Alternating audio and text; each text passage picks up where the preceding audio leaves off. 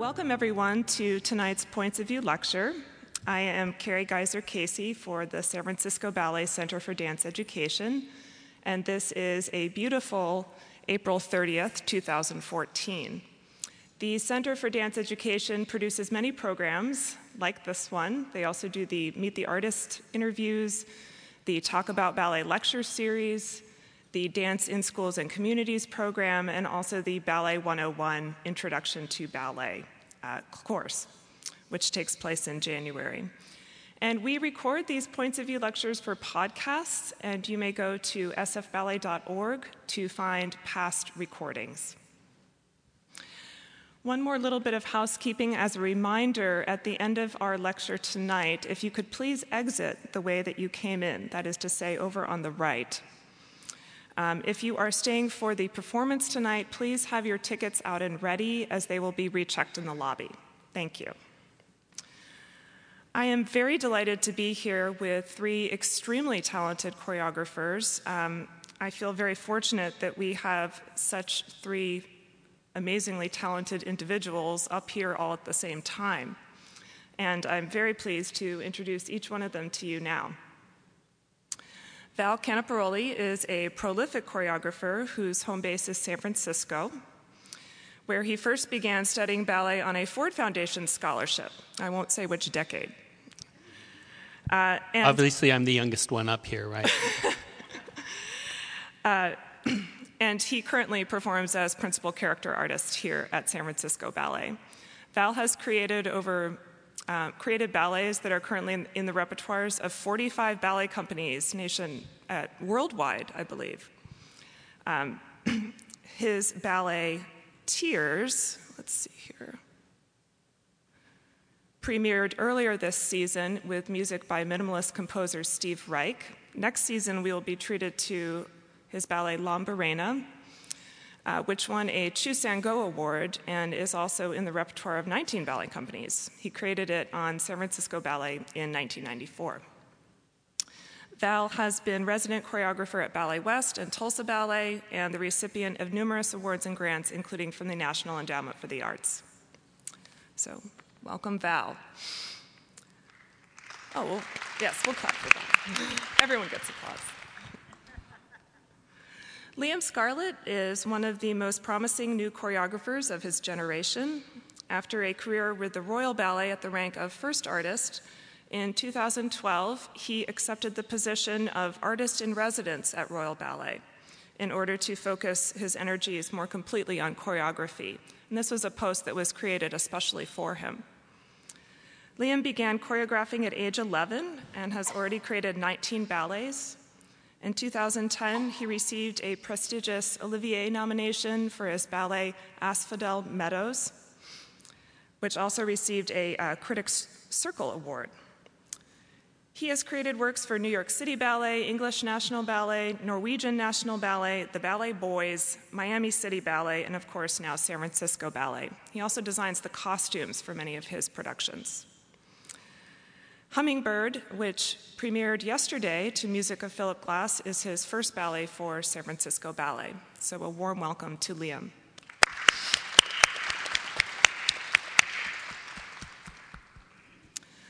Myles Thatcher was born in Atlanta, Georgia. He trained at the Herod Conservatory, the Ellison Ballet, and the San Francisco Ballet School. Started as an apprentice here in 2009, and since 2010 has been in the Corps de Ballet, performing both Corps de Ballet and soloist roles. His first work, Timepiece, and I'm doing a terrible job of showing these videos. Here's a photograph of Hummingbird. This is his first ballet, Timepiece, which was created in 2009 for the Assemblée Internationale, which is a student choreographer showcase put together by the National Ballet of Canada School. Since then, here at San Francisco Ballet, he has created In the Passerine's Clutch for the 2013 opening night gala. Also, Spinne for the San Francisco Ballet trainees in 2012, and Stone and Steel in 2013. And next year, we will be seeing a new work of his in the 2015 repertory season, so very exciting. So a warm welcome to Myles.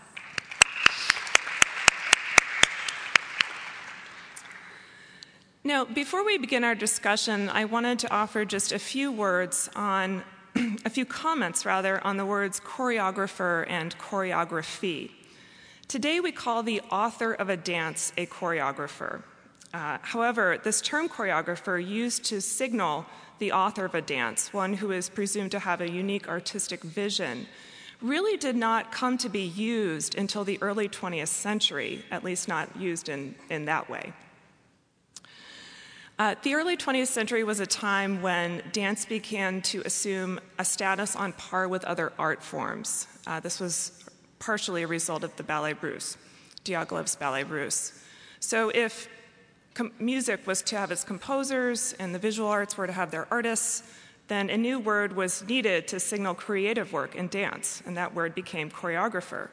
In the time of Louis XIV, this was the time of the birthplace of ballet, things were very different. The word choreography, from which we get our word choreographer, actually meant three different things. Choreography could mean the act of dancing itself. Choreography could mean the act of learning how to dance, so training.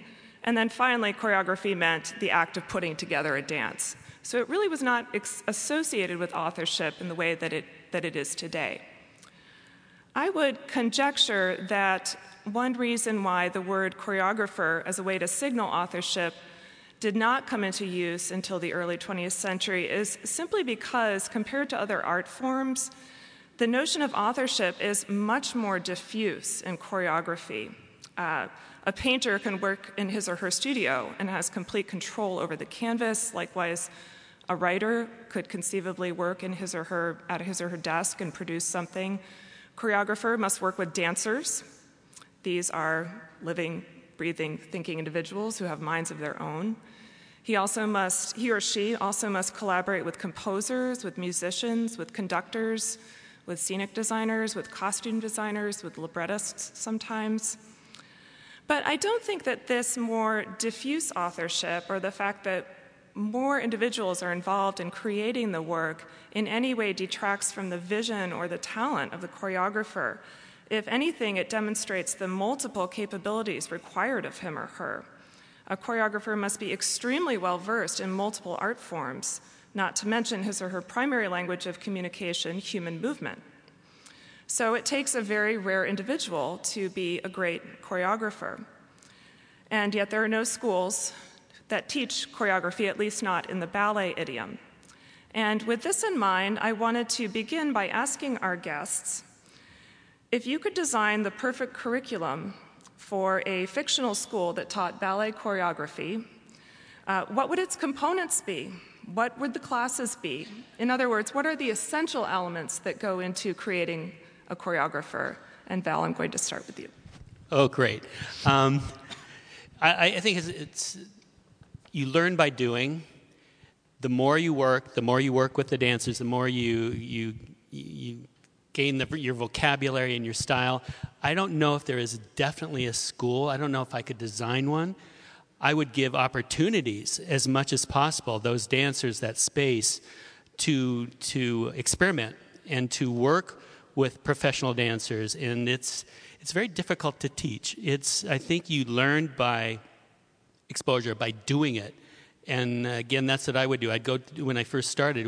And I'm sure with the other choreographers up here, that you learn with students, or I would go to schools even after rehearsals, and just whatever I could to work on my craft, and even work with my colleagues. I know Myles does that a lot. I see him on this side and corner working with some of the dancers, but I don't know. Maybe they can offer a little bit more on this. If there is actually, can you do a school? I think maybe workshops. The ideal would be to have mentors. I always like to offer suggestions to young choreographers and leave myself open to that. But I was mentored a lot by, it was great for me that I had other choreographers to look up to and work with. Thank you. Liam? I think I'll agree with Val. It's not really anything that can be taught as such. I don't think you can put it into a textbook and go through chapter by chapter, and by the end of it you've got your diploma or anything. I think the idea of exposure is the most important thing. I am always a big believer that you should learn from what you don't like just as much as what you do like, which I think is why it's important to go and see as many things as possible, different art forms, whatever's going on. It's sometimes not recognizable to oneself what is right with something, but for some reason, when you see something wrong, you know exactly why you don't like it. And I think when you're editing your own work, it's very important to pinpoint those moments and be able to change them immediately and not worry about kind of having them there and having them as a dead moment, but to be able to see them, recognize them, and then change them. So I think it's just exposure as much as possible, seeing, learning, and doing, and then learning from the mistakes that you make. Because in choreography, mistakes are made, and they have to be made in order for you to develop and snowball on into the next piece. Thank you. And just from my experience so far, I've worked with a lot of choreographers from internationally who come and set ballets here at San Francisco Ballet. And just like Liam said, I feel like I'm able to definitely take what I like and recognize what I would possibly do different. Just by being exposed to everyone else's process. And I think it's also really important to have studio time in dancers in order to develop your own process and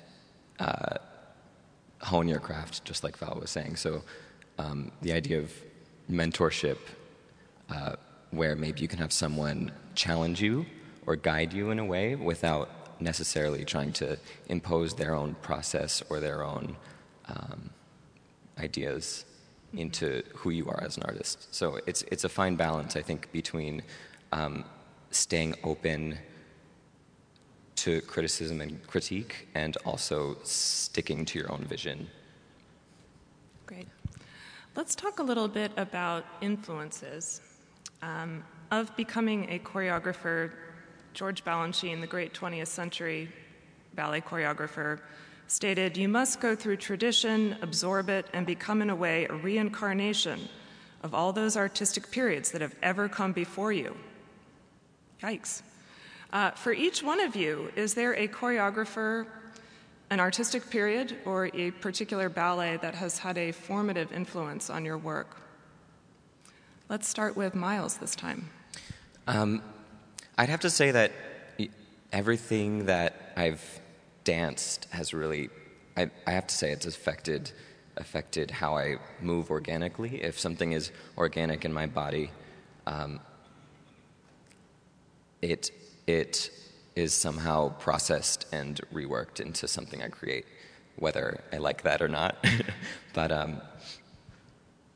so I just have to say everything that we do here, and yeah, I think that's my answer. Liam? I think influences change all the time, which is really good. When you're creating a work, I think the most important thing is to be honest with yourself. So as you grow with life experiences, your pieces will change because of the person you are. In terms of my personal influences, being at the Royal Ballet and like here with San Francisco Ballet, there's such a wealth of repertoire that you get choreographers, past and present, come in, or new works, or old works that maybe are restaged on the company. So there's such a richness in the repertoire that I've danced, I've seen, I've kind of peeked into rehearsals, I've seen with the company. And I think for myself, I tend to go back to a more traditional calling. So for me, you know, as you were saying about Diaghilev and the Ballet Russe, I can remember the first time I saw Fokines' Firebird, and I thought it was mesmerizing. And when you think of how old that is, and yet still very relevant. And then a huge influence of mine is the works of Kenneth Macmillan. Mm-hmm. Mainly because I grew up watching these story ballets, and I got so lost in them as a child at school, and being able to go into a theatre, and even within his abstract works, where there's not necessarily a linear narrative, be able to go into the theatre and get completely transported into a different world, and he manages to do that with every single one of his works, and that's what I always try and endeavor to do, regardless of the narrative or the thematic aspect of it. Thank you. Yeah, I was lucky enough to be in San Francisco Ballet in the 70s, and lucky enough to be exposed to Maurice Béjart coming in, to Jerome Robbins coming in. I mean, there was a wealth of that time period that I was heavily influenced by, just the variety, total variety. However, I think Liam's right. Your life experiences influence you so much. I did not start dance until I was 20. I probably tell this story so many times. I said I was 16 when I came here, and I got the Ford Foundation Scholarship. But it was like I studied music, I studied theater, I studied English, I studied so much more before I came here. And so I think that shaped the way I choreograph than if I started dancing when I was 7 or 8 or 9. So I think that heavily influenced me as well. So I think, again, I agree so much with Liam. Your life experiences really tells you where you're going to go with your choreography, I believe. Interesting. Thank you. Liam, Hummingbird, which premiered yesterday, is your first ballet for San Francisco Ballet. And I've read in some of your interviews that you tend to work with dancers as co-collaborators in your work. What's it like to come to a company where you don't know the dancers as well and begin to create work? And just more generally, if you could speak a bit about your experience of working here. I think any time on day one, it's very hard to walk into a new company and see 20 expectant faces kind of peering back at you, and there's one of you at the front and you're pretending like you know what to do. And I got asked this question the other day, actually, and as you were saying, a choreographer isn't like a painter or an author. You rely on a middleman, in essence, to deliver your work to the audience. So my entire trust has to go into these dancers. I know by the end of the process I need to believe in them more than I possibly believe in myself for them to deliver exactly what I want or what I feel that the piece should end up as. So it's such a vulnerable art form, I think. You expose yourself a lot, and on opening nights you're sat in the darkness and no one really knows who you are, and it's incredibly honest what you watch up there. So when you walk into a new company, I guess it's like going on a first date. That you start with just conversation. You have to get to know these people before you would even think about asking them to lift someone above their head or anything like that. You have to gain these people's trust as an individual, and that's how I like to work. Is nothing's really imposed on them that I kind of premeditate the night before.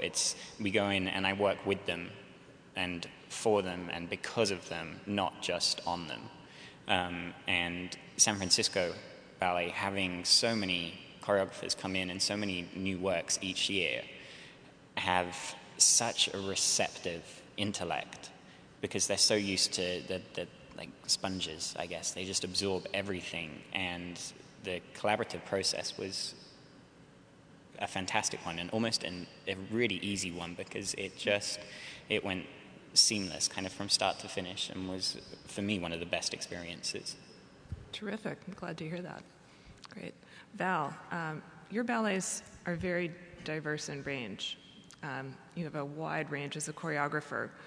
And next season, San Francisco Ballet will be doing your ballet, Lambarena. And you've stated that this ballet was a kind of turning point for you. Could you comment a bit more on how choreographing this ballet changed your approach?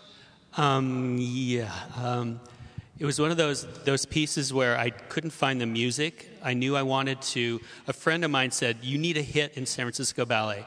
You need to use Evelyn Cisneros and all men with their shirts off." I went, "Yes, that's what I'll do."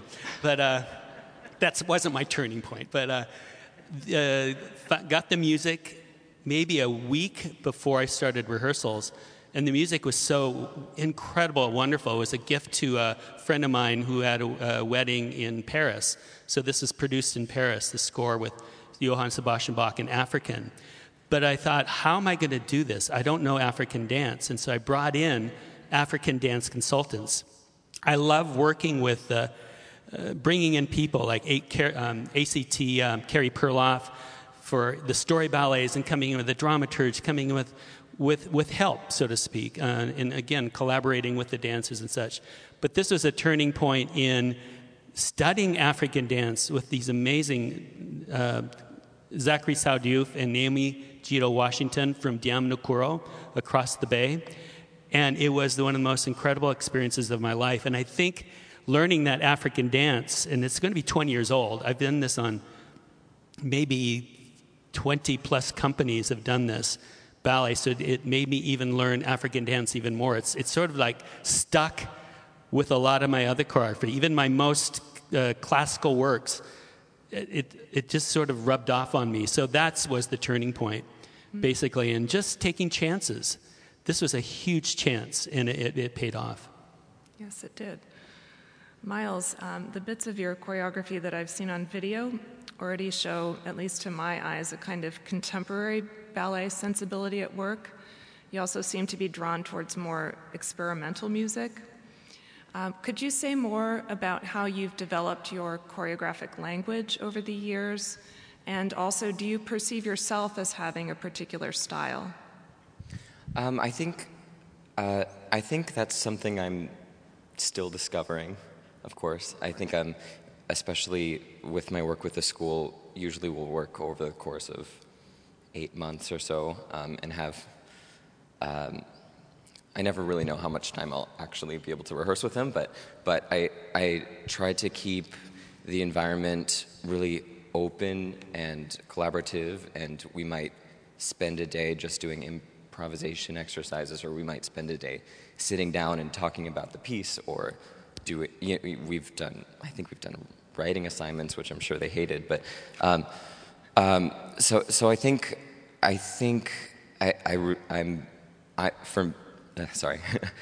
use that time to kind of discover what I like to say, even past the steps, and how I can bring my dancers into that space as well.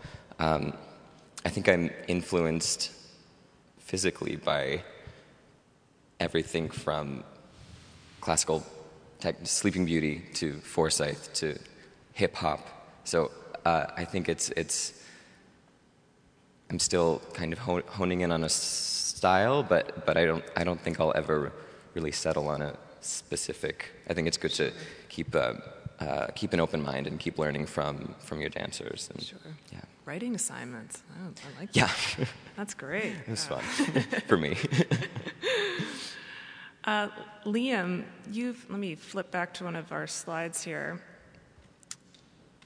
You've created a number of, I would say, more dramatic or perhaps loosely based narrative works, such as this picture is from your ballet Sweet Violets, which was based on the story or the lore surrounding Victorian serial killer Jack the Ripper. And you've also stated that Kenneth Macmillan is a great influence on you. What are some of the challenges involved in creating a more narrative and dramatic ballet versus, so to speak, an abstract ballet that doesn't have, say, particular characters that you name? And do you prefer working in one mode over the other?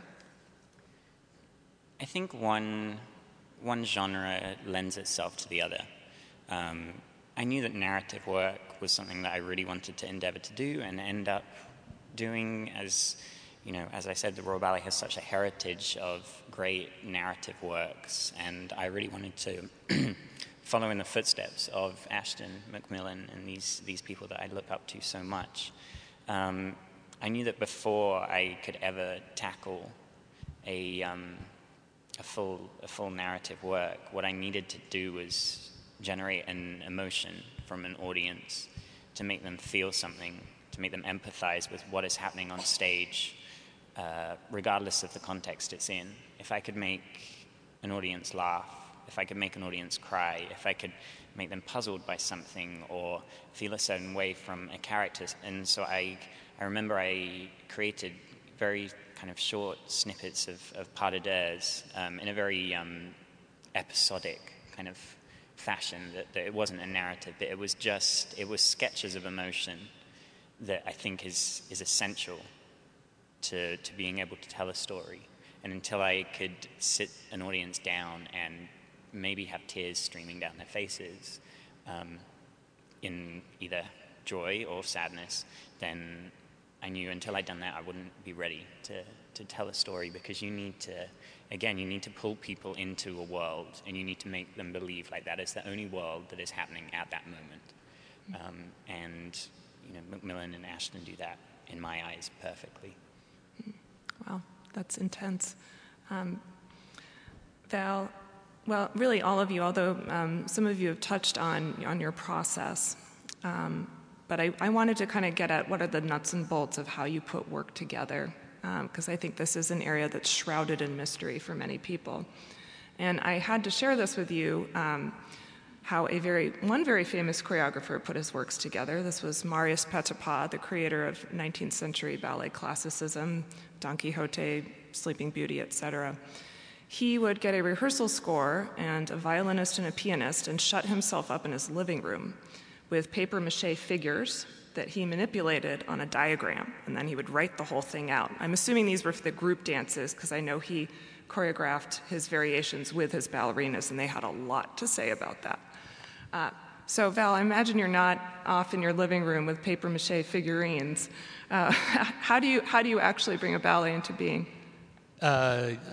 Getting back to what Liam said, the dancers are such the key, the collaborators, and I do the same thing.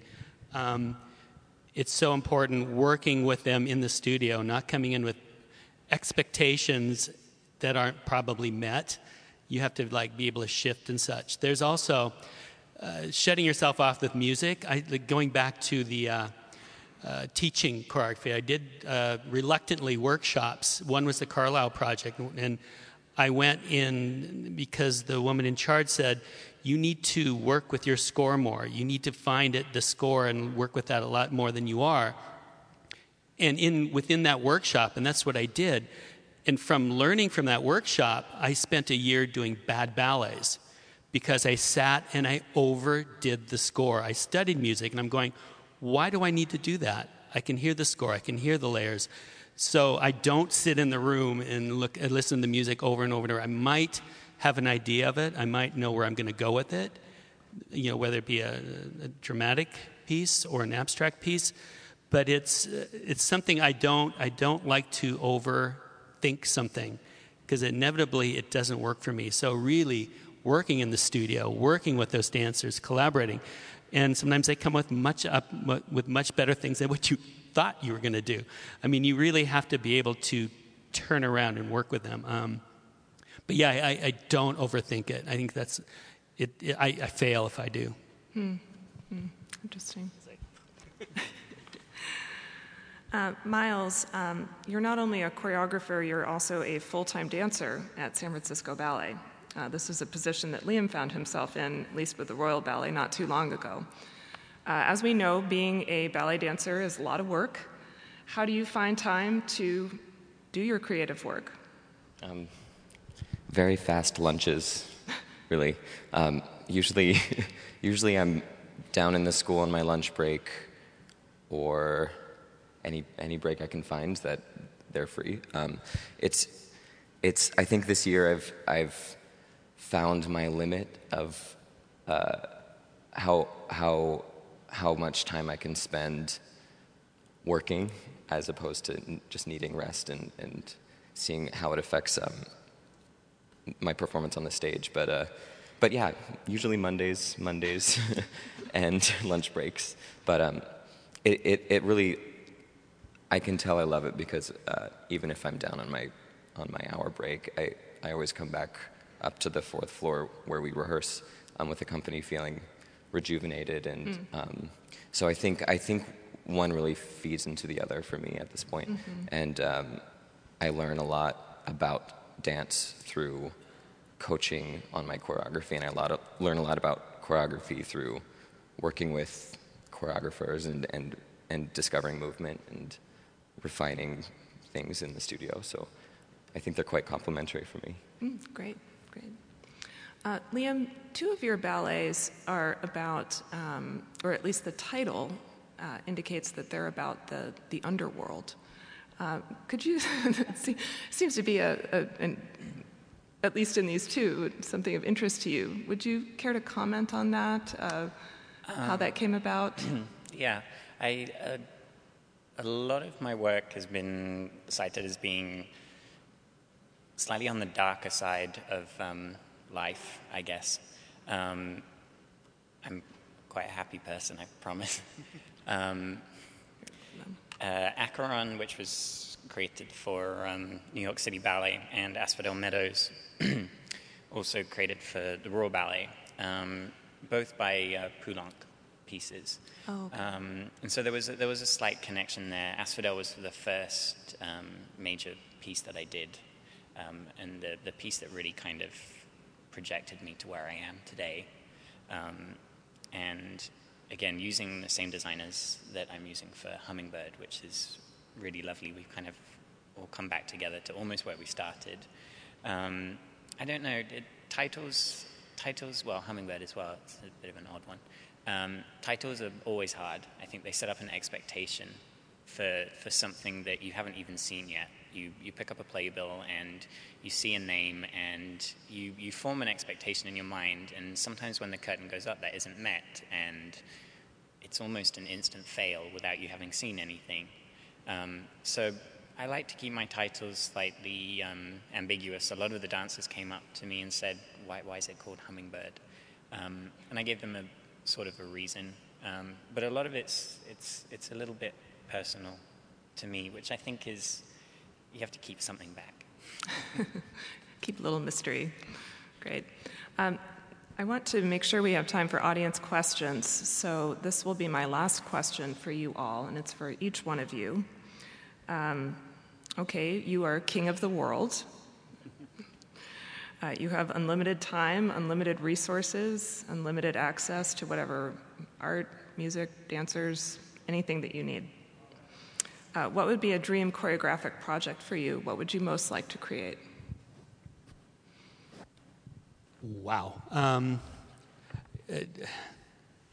I don't know, a lot of people realize in the ballet world, we're expected to do genius work on such a short amount of time. And I've learned working now with theater companies, I never knew the term previews before, or taking something on the road and trying it out before it's a finished product. To me, that would be ideal. I think works in the ballet world are shut down so quickly before they're ready because of the criticism, and the expectations are ludicrous.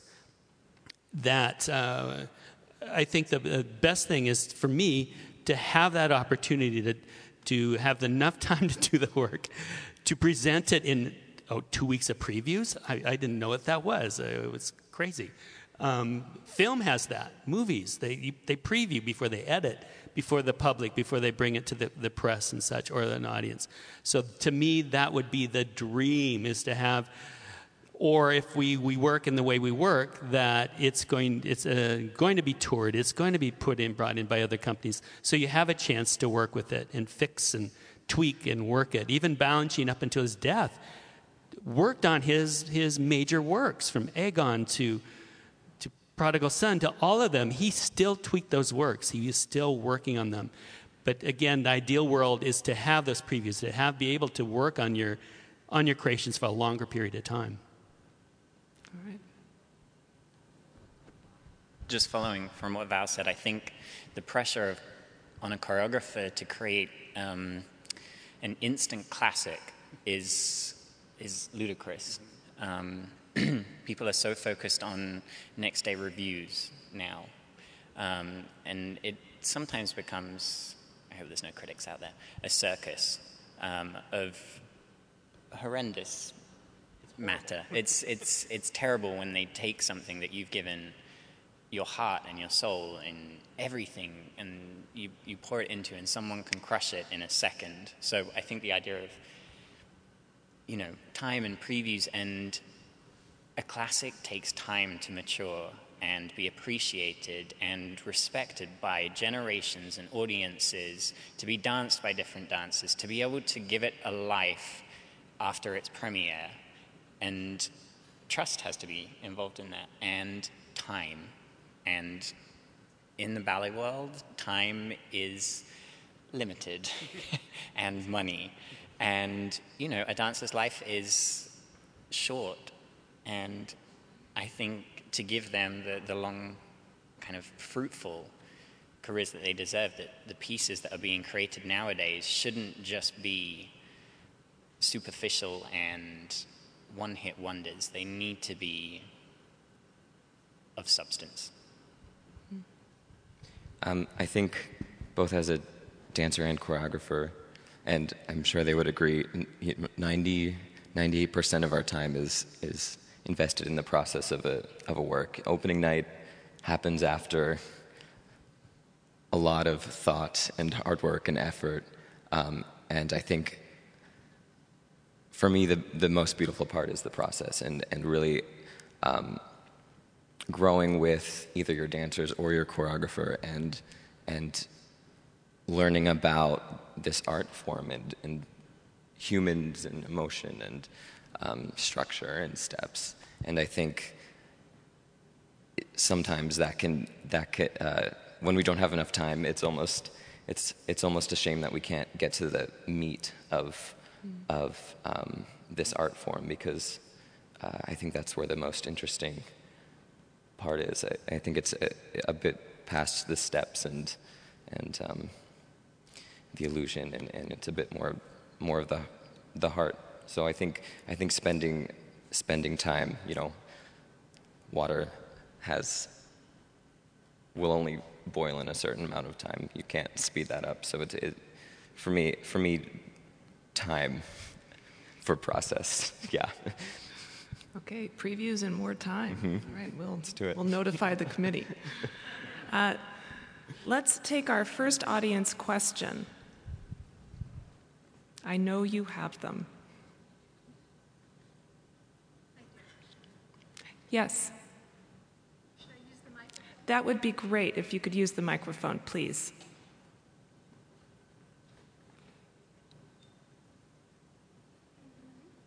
Could you hold it down just a bit? Thank you. Thank you. I've always wondered, how do you decide how many dancers to use in all the different groups within a modern ballet? Are you told from on high you need to prepare something for the entire company, or do you prepare something for 6 dancers or 20 dancers? I was wondering, do you have steps in mind and a ballet in mind before you get the music, or does someone say, here's some music that we want to put a story to and steps to? Thank you. Val? Those are all good questions. When an artistic director asks for a work, first thing I usually ask, do you want a beginning, a middle, or an end? Do you want it a full company piece? Do you want a story ballet? Do you want abstract? I always ask those questions. Or if it's a third of an evening, what is the other music on that program? So you want to pick music that complements or maybe works against it. But the dancer count, I think we all agree that it just depends on maybe the time you have. If the director says you only have a week, and so then you go, well, I'm going to use 2 or 3 dancers. Or you have a month or time period, okay, I'll use the whole company. But I also like a challenge where a director will go, like in Royal Winnipeg Ballet, I was asked, will you do a full-length Cinderella? I went, well, sure. He says, however, it can't be Prokofiev. So I went, I love that challenge. So it's sometimes given a challenge, just says how many dancers are what you're going to do. Yes. Yes, we have season tickets, and we sit on the very edge of the sides. And so much of the time, we can't see the action, like the windmill and Don Quixote's in the back corner, or even Cinderella, the coach is upstage so far that the last 3 or 4 seats can't see it. Do you ever, when you choreograph and you get it on stage, do you ever sit on the way sides so you can tell what people see and can't see? I guess they will now. Because I was just teching for Hummingbird last week before the opening, and due to the nature of my set, sightlines are always very important, I think. So I did spend most of my time wandering around, much to the annoyance of all my designers, because they could never find me, or I was a voice up there occasionally. I think it's important to check. But the wonderful thing about live theater is that it's not a flat screen TV. And that there's always going to be something you miss, but then the beauty of it is that there's something that you're going to see that maybe other people don't, or that you can come back the next night and get a different seat and see it from a different angle. And the wonderful thing is it's live, and it will be a totally different experience or a totally different cast, and it will enthrall you again and again and again in a different way.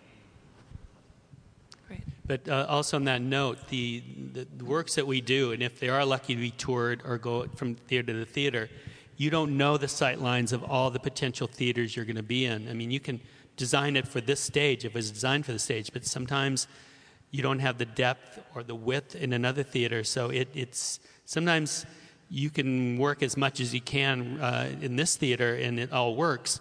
But the sight lines in another theater may not be the same. So it does change, and I agree. You'll see something that maybe the middle section won't see, but I mean, there's something to that. Yes. Hi. When you do a ballet like Giselle or Don Quixote, where you have 5 different casts, does one of the ballerinas ever come to you and say, I don't want to dance with him, I want to dance with him? Does that ever happen? And who does the director say this is the way it is? I think personalities are a big part of our job. I mean, we're in this theater 13 hours a day all together, working in very close proximity, partnering together, and that's kind of the beauty of it, because you'll work with one partner and maybe everything works and you don't have to communicate, and another maybe you're just not quite made for each other. So I think directors familiarize themselves with who works well together, height-wise and proportion-wise, but also personality-wise, and it's a very important dynamic, the one of your partner. And it does happen more than you think, yes. And I wish Helgi was here to be able to answer that, but a director is, he's a psychiatrist too. He's your father, he's your family. I don't know how, I would never want to be an artistic director. I don't know how they do it. But your life is the life of the dancers, and that stuff like that comes up quite often, and it's up to that director to either diffuse it or work around it or maybe change it. But yes. All right. We have time for one more, and then we will need to wrap up.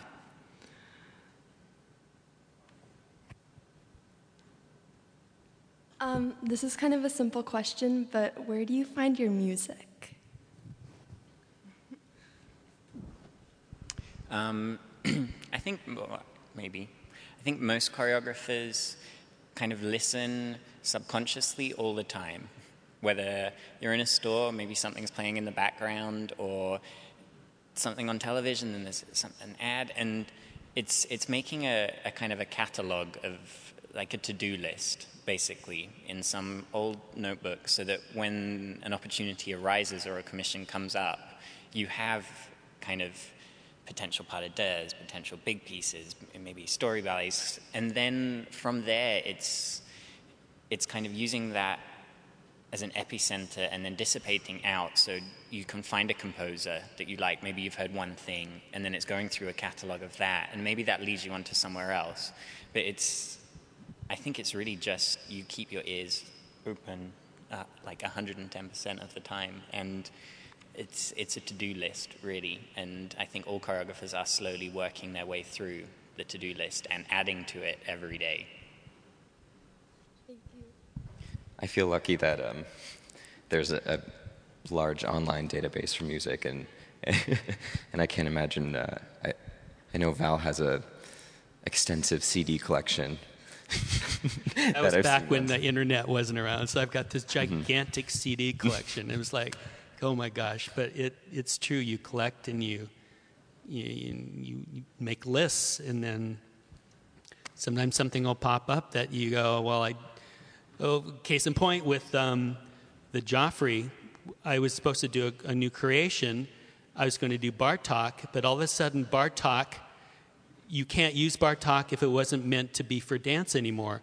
Or the estate says you can't use it in a film if it wasn't composed for film. And I was stuck. So I went to my collection, desperate, going, oh my gosh, I got to find something. I pulled something out, and I went, I've never seen this before. It was one of those things, and it was the best music. It was the best mistake I've ever made. So in my collection, I found this that wasn't even open. I didn't even heard of the composer before, Rabinovich. And it worked out so well. So you just never know. You never know where you'll hear that or find that music. Great. Well, please join me in thanking our guests tonight for a great conversation.